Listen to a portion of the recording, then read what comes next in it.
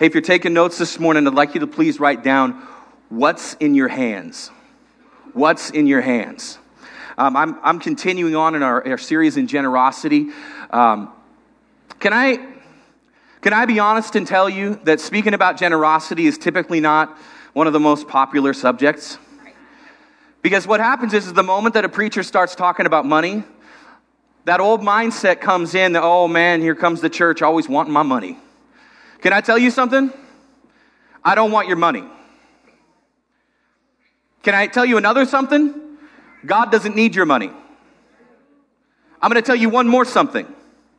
God wants your heart. And it's attached to your money whether you like it or not. Oh, it's going to be one of those kinds of words. Okay, Pastor. See, last week, Pastor Jeff talked about generosity. He hit on Isaiah chapter 38, which states that a generous man devises generous things. Devises, which means he goes about thinking, he goes about planning as though he is going to be generous. How many of you know that going to the gym 6 weeks ago is not helping you today? Unless for the ensuing days you also went to the gym. Something that you did 2 years ago and stopped doing has no value to you today. You might be able to look back on that and say, wow, that was a really good thing that I did that one time. But ultimately, I've got to tell somebody that generosity is a lifestyle and a practice and a discipline. The trouble with the discipline is that it has to begin somewhere. You know, anybody who's ever worked in a gym knows that the 2 months that you're going to see the largest volume of people coming through are January and February. Typically by the end of February, it's back to the normal crowd. Because everybody thinks, man, if I can just start something, I'll be able to finish it. If I can just get going, I'll be able to keep going. But anybody who's ever developed a discipline will tell you that the point of discipline is to develop desire. See, some of us, what we're doing is we're asking God, Lord, help me to desire to be more generous. And I've got to tell you, it's discipline that creates desire.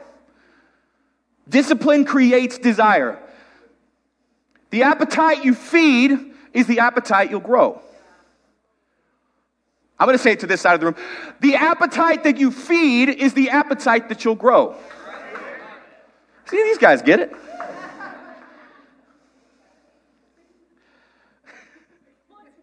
You don't wake up one morning with a cultivated desire to give away your time, your gifting, and your money. Honest to God, I don't know that I had a particular moment where I woke up and said, you know what I want to do? I want to give away my hard-earned cash today. That sounds like an amazing idea.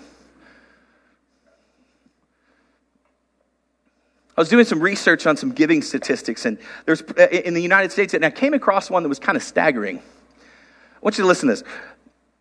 Christians today, by and large, give about 2.5% of their income. Listen to this next part, though. In the Great Depression, it was 3.3%. Christians gave more to the church and to charity when we had a 25% unemployment rate than we do today. Statistically speaking, in any given church, 25 to 30% of people that attend on a regular basis give. About 10% of that number tithe. Now, here's what I'm not doing. I'm not trying to shame you into giving. I'm trying to remind you that if Jesus spoke about giving 30% of the time, we should start listening when we hear giving. And the reason, again, is not because we need the lights to stay on. The reason is because there is probably no other product, there's no other thing out there that holds the attention of man quite so easily as money. It's why Jesus said, where your treasure is, there your heart will be also. He didn't say, where your heart is, that's where you'll send your money. No, he said, actually, you're proving what you love by what you spend your money on.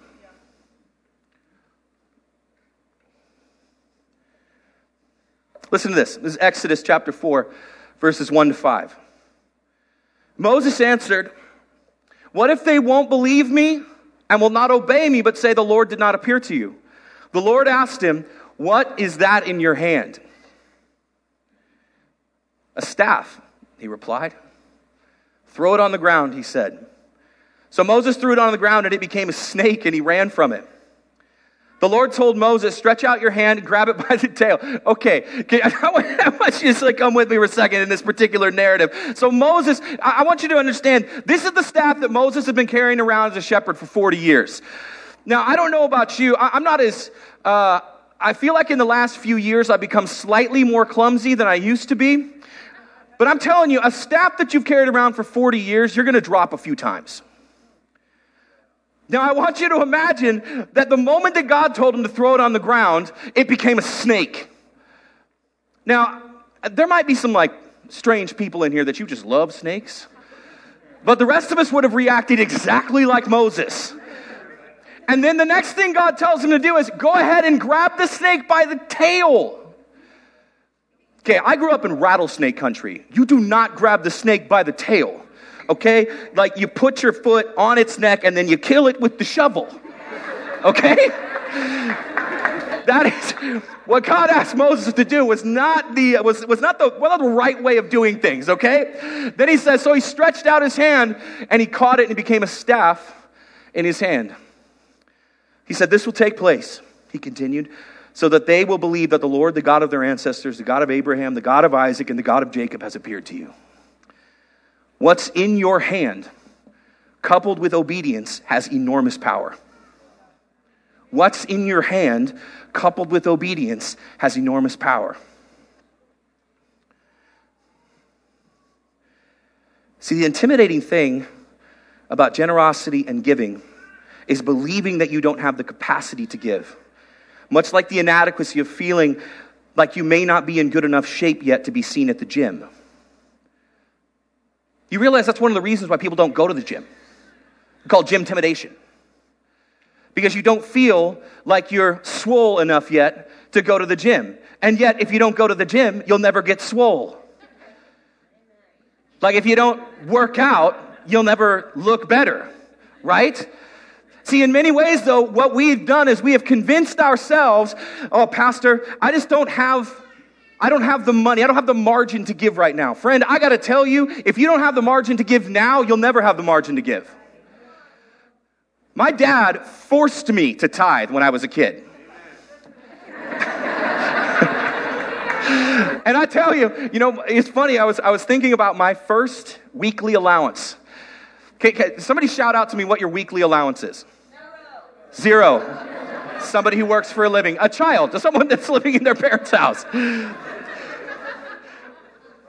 Zero. Okay, that's good for you. My first weekly allowance, $2. $2. And I tell you, what my parents did was when they started giving us an allowance, they also opened up a savings account for us. And as a kid, getting $2 a week and having 10 cents go into the savings account and 10 cents go into the offering plate, I remember thinking to myself, this is a lot of money. You're taking 20%. But see, the thing is that if I had never learned to tithe off the small thing that I had, I'd never be able to dream about tithing off what I have now. That's why it's by percentage. It's because no matter what you make, at some point in time, you can still prove yourself generous. If you don't work it out now, you're going to have a hard time in the field. Let me put it to you this way. I've heard people say things like, well, Pastor, every time that Powerball gets up to 40 million, I buy a ticket. And I tell the Lord, I'm going to build us a new church if I win this. But to be honest with you, if you haven't learned how to tithe on $50,000 a year, you're not going to tithe on $5 million.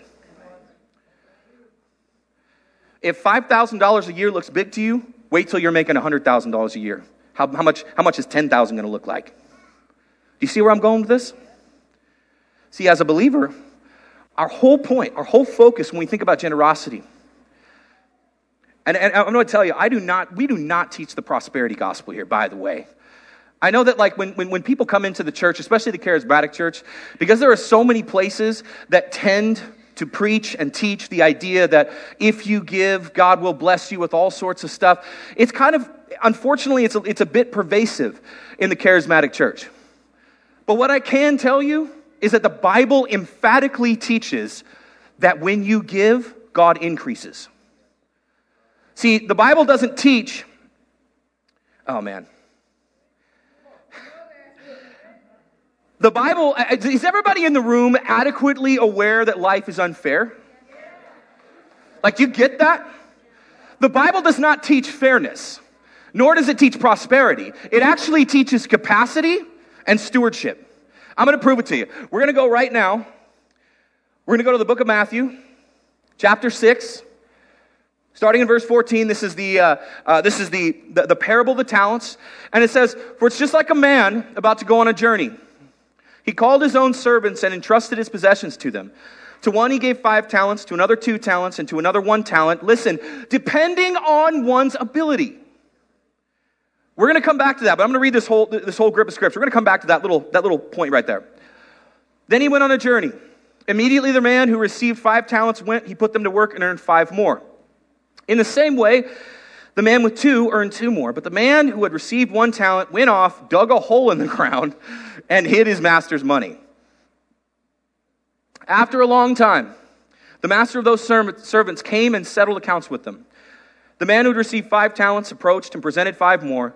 And the master said, Master, you gave me 5 talents. See, I've earned 5 more. His master said to him, Well done, good and faithful servant. You were faithful over a few things. I will put you in charge of many things. Share now your master's joy. The man with 2 talents also approached. He said, Master, you gave me 2 talents. See, I've earned 2 more. His master said to him, Well done, good and faithful servant. You were faithful over a few things. I will put you in charge of many things. Share your master's joy. The man who had received 1 talent also approached and said, Master, I know you. Isn't it interesting that the guy who did it wrong knew better?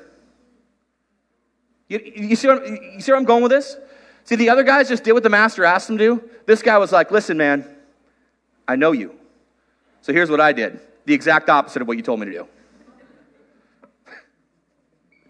Master, I know you. You're a harsh man, reaping where you haven't sown and gathering where you haven't scattered seed. So I was afraid and went off and hid your talent in the ground. See, you have what is now yours. His master replied to him, Man, you were so right, dude. Mind-blowing how well you know me. No, I'm sorry, that's not what he said. His master replied to him, You evil, lazy servant. If you knew that I reap where I haven't sown and gather where I haven't scattered, then you should have deposited my money with the bankers and I would have received my money back with interest when I returned. So listen to this. So take the talent from him and give it to the one who has 10 talents. For to everyone who has, more will be given, and he will have more than enough. But from the one who does not have, even what he has will be taken away from him. And throw this good-for-nothing servant into the outer darkness, where there will be weeping and gnashing of teeth. Boy, that was cheery. You see what I was talking about, where the Bible doesn't teach fairness? See, because even in my mind, it would have been a lot more fair for the master to give the 1 talent to the guy with the 2, right? But instead, he gave it to the highest earner. Because the Bible doesn't teach fairness. It teaches capacity. We're going to go back to this verse here. And reading in verse 15, it says, To the one he gave 5 talents, to another 2, and to another 1 talent, depending on each one's ability. This is your weekly reminder that God knows you more than you know yourself. He knows you a lot better than you know you. My oldest son right now believes that life is unfair in our household. And it's because, as the oldest, he has a few more chores that he has to do than his younger siblings. Can I tell you why he has more chores than they do? Because he's stronger and he's taller. The other day, an absolute milestone in the Eklund household, Alec was able to grab something off the top of the fridge without a chair or a booster. And my entire system of storage and hiding things changed in a moment. It's all out in the open now. He knows where all the stuff is. I ask him to do things that I don't ask his younger siblings to do because I understand his capacity better than he does. See, some of us are telling God, if you would just get me that raise, God, if you would just help me to do this, God, if you would just do that for me, then I will become more generous. Then I'll give.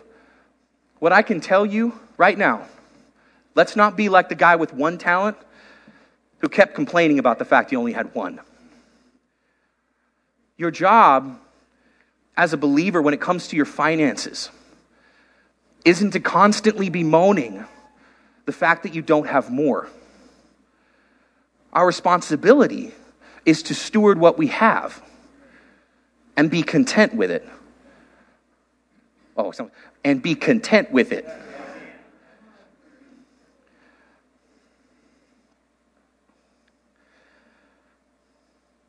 See, as a father, I don't want to set up my son for failure. I don't want to give him a task where I'm saying, hey, Alec, why don't you go run down to the store and pick up a gallon of milk for me? Just go ahead and take the car. Because if I gave him that task and I gave him that vehicle, he would very likely crash. Would that then be my fault? Or would it be his fault? Probably it would be my fault in that sense because I was trying to have him do something that he did not have the ability to do. Let me put it to you this way. If you're wondering why your finances never change, and there are a lot of different factors here, so I don't want to put a blanket statement and say you're just not ready. But if you're wondering why your finances aren't changing, but you're not changing the way that you spend money, that's why your finances aren't changing. Your capacity hasn't grown yet. Everybody okay? There's a little bit less air in the room than there was before. See, even in the Old Testament, when Moses was tasked with the assembling of the people of Israel into military formations, he set some as captains of 10 and some as captains of 1,000. Can you imagine, finding out, AJ, you've been selected to be a captain of 1,000. Jordan, you've been selected to be a captain of 10. I mean, just imagine the thought process when you find out that for almost no apparent reason, AJ got 1,000 guys and you got 10. How easy would it be to just complain to the 10 guys that you are leading that you should be leading at least 100 guys? Look at me. Look at my capacity. Look at my shoulders. You know, I bench press 300 pounds. I should be over at least 100 dudes. Or you could just take the 10 that he gave you and lead them well. You could take the finances that God has given you and steward them well. It is a lot easier to complain than steward.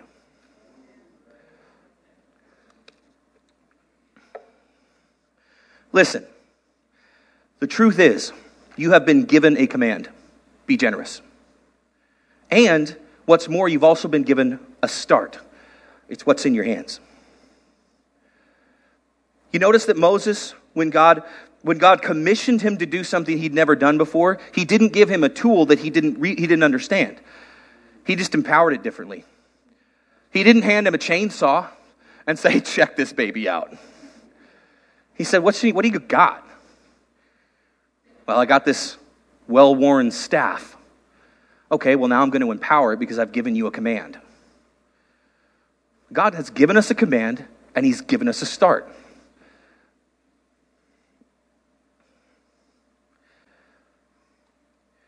I'm just going to give you a few benefits of giving this morning.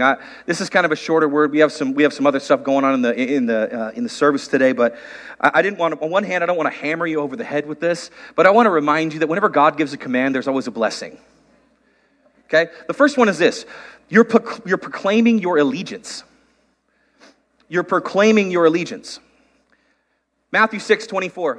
No one can serve two masters, since either he will hate one and love the other, or he will be devoted to one and despise the other. You cannot serve both God and money. You cannot serve both God and money.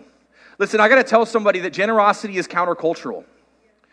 You know, even that statistic that I was reading earlier talking about how, you know, Christians only give about 2.5% of their overall wealth.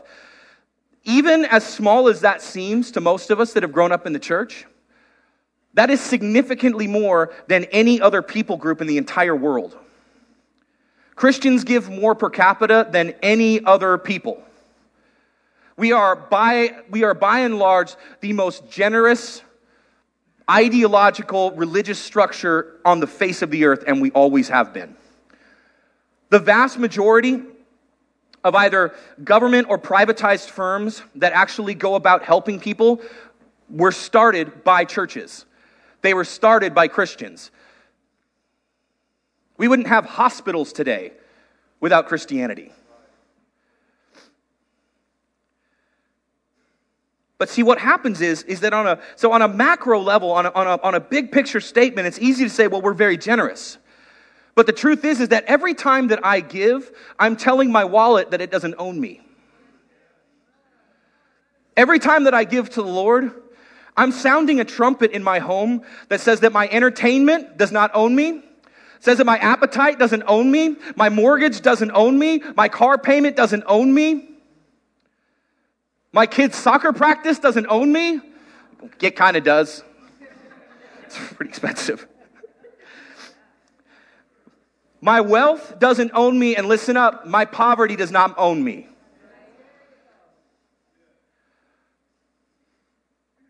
I don't serve money. It serves me. See, money makes an incredible tool, but a terrible, terrible God.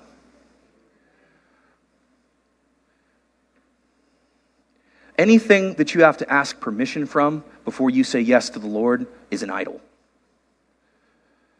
going to say it one more time because I want you to think about this. Anything that you have to ask permission from before you say yes to the Lord is an idol.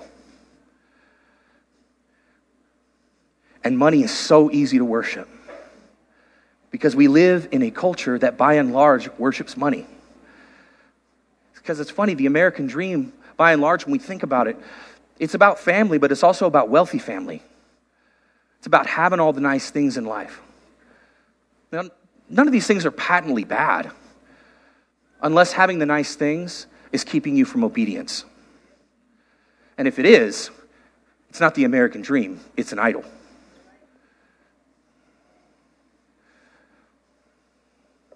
Number 2, you're advancing the kingdom of God. Listen to this. This is Luke 8, 1-3. Afterward, this is about Jesus, by the way.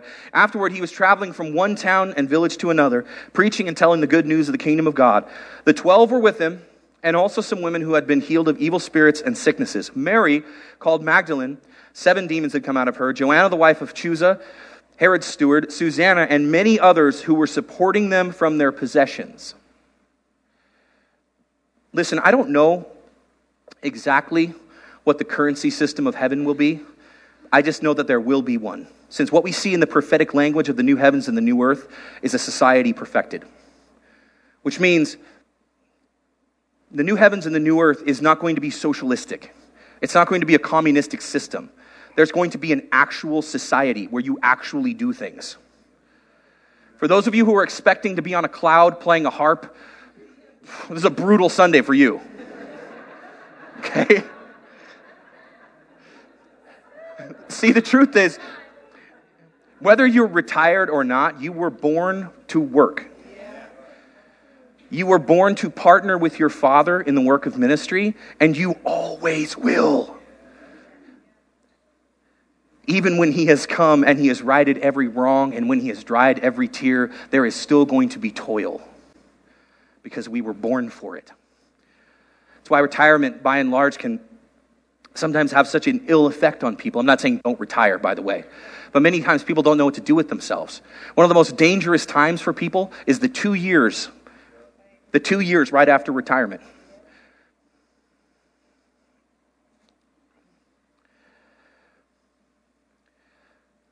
When I'm down here, I know that money is still necessary for the ministration of the gospel.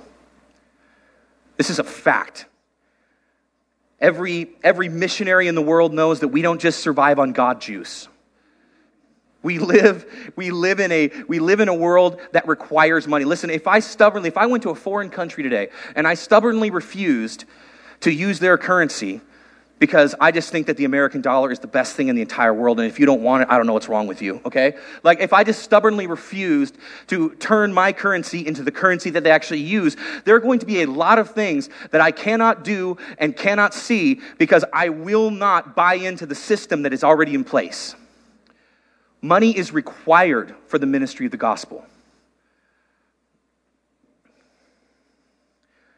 When we invest in the kingdom of God and His church, we are partnering together in the work of ministry. From local missions to counseling to foreign missions to church services, every time that we give to the Lord, we are advancing the kingdom of God. Many of you were here last week. We had a friend of the house, and Dan and Yvonne Harding were here. They gave us a really brief presentation of their ministry. And we did like an open Bible offering at the end of both services for them. I don't know what I was expecting, but can I tell you how much we gave them? $7,000.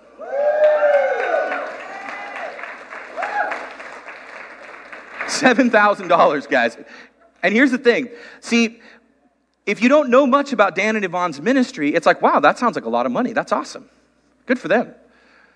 But see, when I heard that figure, because I've been there and I've ministered with Dan and Yvonne, I saw faces. I saw people that have been positively impacted by their ministry. You want to know what, like the Smile Village that they built is basically a village for single moms. The reason it's necessary is because single mothers in Zimbabwe are looked at as second-class citizens. They don't get work. They don't get remarried. They don't get love. They don't have empowerment. People tend to see single mothers as broken or failed people. Dan's ministry is to raise these women up, is to love them, is to show them Jesus, and to train them how to be members of society in a society that doesn't want them. And the thing is, you did that. You see where I'm going with this? See, when we partner together, their victory is our victory. I may not be able to be there all the time, but I can ensure that they're there all the time. When you hear about somebody getting saved in our church services, you helped with that. You may not be able to be on this stage all the time, but by giving, you're helping our pastors be on this stage to preach the gospel. Do you understand where I'm going with this? We are partnering together when we invest in the kingdom of God and His church. I want you to imagine for a moment the many moments in Scripture that we would not have seen if instead of having impromptu encounters with massive crowds of people, Jesus had to check out Monday morning from ministry so he could build chairs and tables instead of flipping them over in the temple. Can you imagine that? Like a part-time Jesus? The guy that preached to the crowd and then was like, oh, geez, guys, I got to work in the morning. Sorry. The fact that we have all of these moments written down is because of these women that actually supported his ministry. Listen, understand that Jesus didn't live on fairy dust. As the God-man, his body still needed the requisite materials that we all do in order to survive. Put simply, if no one gave to his ministry wouldn't have existed. Do you understand the kind of trust that God put in people? That he didn't send Jesus down to a rich family. He sent him down to a family in poverty. His trust was that people were going to see what Jesus was doing and want to give to it because they wanted to partner. They wanted him to keep going. They wanted him to keep talking, to keep healing, to keep raising the dead, to keep baptizing people. They wanted to see what he would do next. And so they ensured from their own possessions that they would do everything in their power to make sure that he never had to work a 9 to 5. By the way, that is not in any way demeaning a 9 to 5. My point is, My point is that sometimes that we tend to forget that when we are giving to God's kingdom, we are partnering in the work of the people that we are giving to. Their victories are your victories. Matthew 6, 20 and 21. But store up for yourselves treasures in heaven, where neither moth nor rust destroy, where thieves don't break in and steal. For where your treasure is, there your heart will be also. Number 3, you're determining your reward. You're determining your reward. I'm gonna jump to Luke chapter 19. This is kind of a parallel to the parable of the talents. This is the parable of the minas. I'm only going to read the last part of it because we don't quite have enough time to go into the whole thing. But it says, at his return, having received the authority to be king, he summoned those servants he had given money to so that he could find out how much they made in business.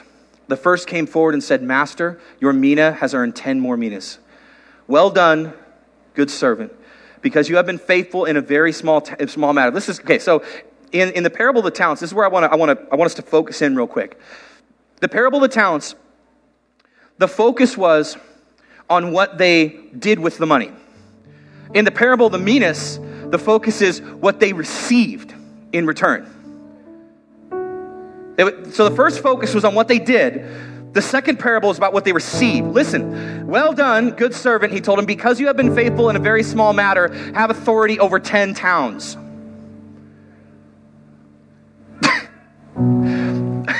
Okay, we're going to come back to that. This isn't hitting people the same way it's hitting me. The second came and said, Master, your mina has made 5 minas. And so he said to him, you will be over 5 towns. The reward system of heaven works a lot different than we think it does. It works a lot different than we think it does. The point here is that when I invest, what I invest in the now actually has real bearing on what I receive when he returns. I need somebody in the house to know that what you get when Jesus comes back is not going to be fair. It's going to be just. See, we'll all inherit eternal life, but beyond that, our inheritance depends on what we've invested here. Which means that there are going to be some of us, Jesus actually said it this way. He said, there are going to be some that are going to basically escape a house, escape like a house on fire, and they're going to enter into the kingdom with nothing else. Still better than having burned alive in the fire, yes? But the truth is that what you do with what you have, with what is in your hands right now, is going to determine what you receive for eternity.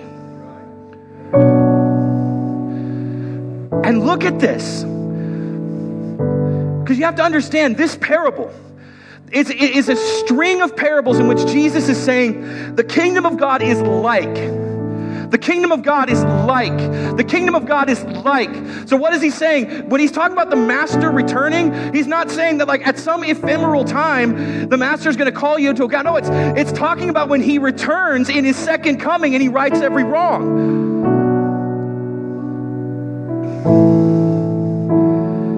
See, most of us understand the value of investing for our future because we see a definitive ending point for our workplace life.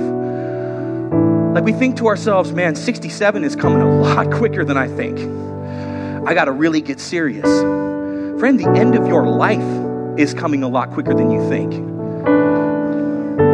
Maybe you should get serious about investing in what's after you die. Because I got to be honest with somebody in the room, it's going to be significantly longer than what you have here. I'm not saying don't invest in your future. I'm not saying don't save up for retirement. I'm saying remind yourself that this period of time that we've got, it's a vapor.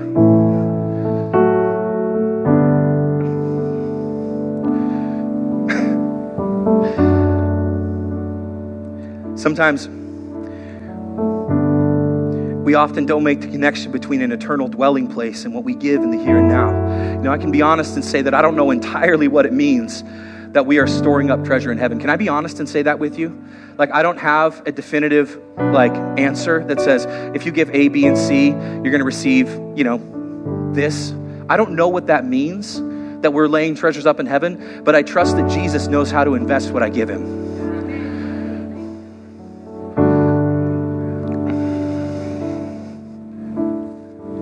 See, the picture that's being painted here in this parable is almost a completely unequivocal result. Imagine if you were really good with your finances and somebody showed up at your house one day and said, hey, would you like to be the president? Turns out the last guy was really bad with the finances. We think you're really good. Would you like to be the president? Do you understand how ridiculous this comparison is? And yet, that's the parable of the Minas. If I can trust you, I want you to really consider that this particular verse has a lot more power than we think it does. You have been faithful in the small things. Now I'm going to make you the master of 10 cities. I mean, that is really a small thing. 10 minas, you guys want to know how much money that is? It's about 20 days' wages-ish. He took 20 days' wages, turned it into 40 days' wages. And his master said, you know what? I think I can trust you over 10 towns. Wait, what? Somebody needs to remind yourself, your reward, what you receive when you go to be with Jesus is going to depend on what you decide to do with what's in your hands today. See, sometimes it's so much easier. Can I just tell you, it is so much easier for me as a preacher to talk to you about the benefits in the here and now, because most people don't have an eternal perspective. We like the idea that we're saved, whatever that means. But so often, so many giving messages are so much about, well, if you just give, God's going to increase you, which he will. Or if you just give, God's going to do this, which he probably will.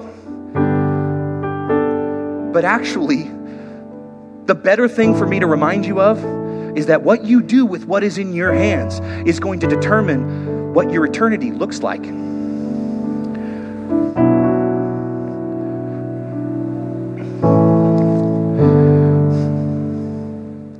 I'm going to end by giving a quote from Charles Spurgeon, because he's just a lot smarter than I am. and I've always loved Spurgeon's perspective on giving and tithing. And he said this. He said, yet this absence of law and rule does not mean that you are therefore to give less than the Jews did, but rather that you shall give more. Because if I rightly understand what is implied in the term Christian liberality, it is to be according to the example of Christ himself. Our text really gives the Christian law of liberty. For you know the grace of our Lord Jesus Christ, that though he was rich, yet for your sake he became poor, that you through his poverty might be rich. That is to say, that we should give as we love. That we give as we love. You know how much our Lord Jesus Christ loved by knowing how much he gave. He gave himself for us because he loved us with all the force and energy of his nature. Why did that woman break the alabaster box and pour the precious ointment upon Christ's head when it might have been sold for much and the money given to the poor, or when she might have kept her ointment for herself? She gave much because she loved much. Therefore, I commend to you this rule: give as you love and measure your love by your gift. Give as you love and measure your love by your gift.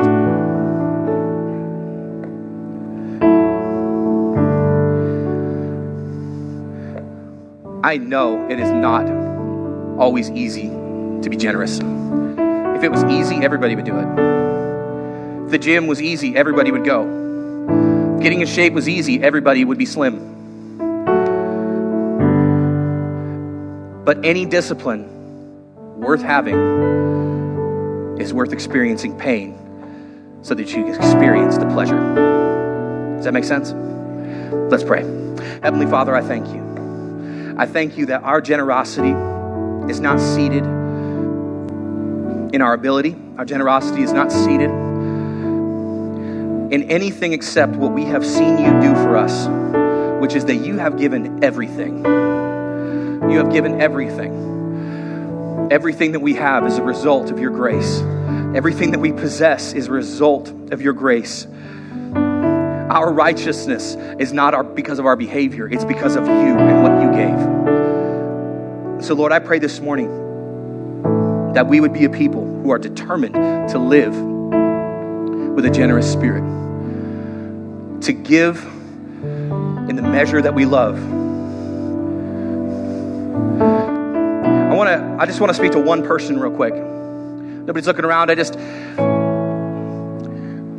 I want somebody in the room to know that God's generosity towards you is primarily shown in what he has already accomplished, which is the death, burial, and resurrection of Jesus Christ for the forgiveness of your sins. Listen, I don't have to convince you that you're a sinner. Number one, the Holy Spirit's already doing that. Secondly, I don't have to convince you because you already know who you are on the inside. What I can tell you is that what Jesus has done for you is that he has eliminated the necessity of you to be perfect. He was perfect on your behalf. He was sacrificed on your behalf. He was raised on your behalf. And now he rules over all creation. And all you have to do to step into this life with Jesus is say, Lord, I give up. I give over. Forgive me of my sin. I want to be a child of God. If that's you this morning, if you've never prayed that prayer, if you've never made that statement, or maybe you did, but you realized that at some point in your life you walked away from the Lord, and today's the day to return to him. If that's you this morning, and you want to come to Jesus, you want to come to the generous kingdom, you want to come to this generous heart, this generous man, this generous God. If that's you this morning, I want you to raise your hand. I'd like to pray with you. Is there anybody in the house today? You're saying, Pastor Joel, that's me. I need to come to Jesus today. Is there anybody in the house today? Lord, we thank you for the gift of your grace. We didn't earn it. We don't deserve it. And yet you give it all the more because we don't deserve it and because we couldn't earn it. God, I pray over this people this morning. We thank you for your goodness. We thank you for your provision. We thank you for your generosity. And we are determined to be a people that show your generosity. It's in your good name we pray. Amen.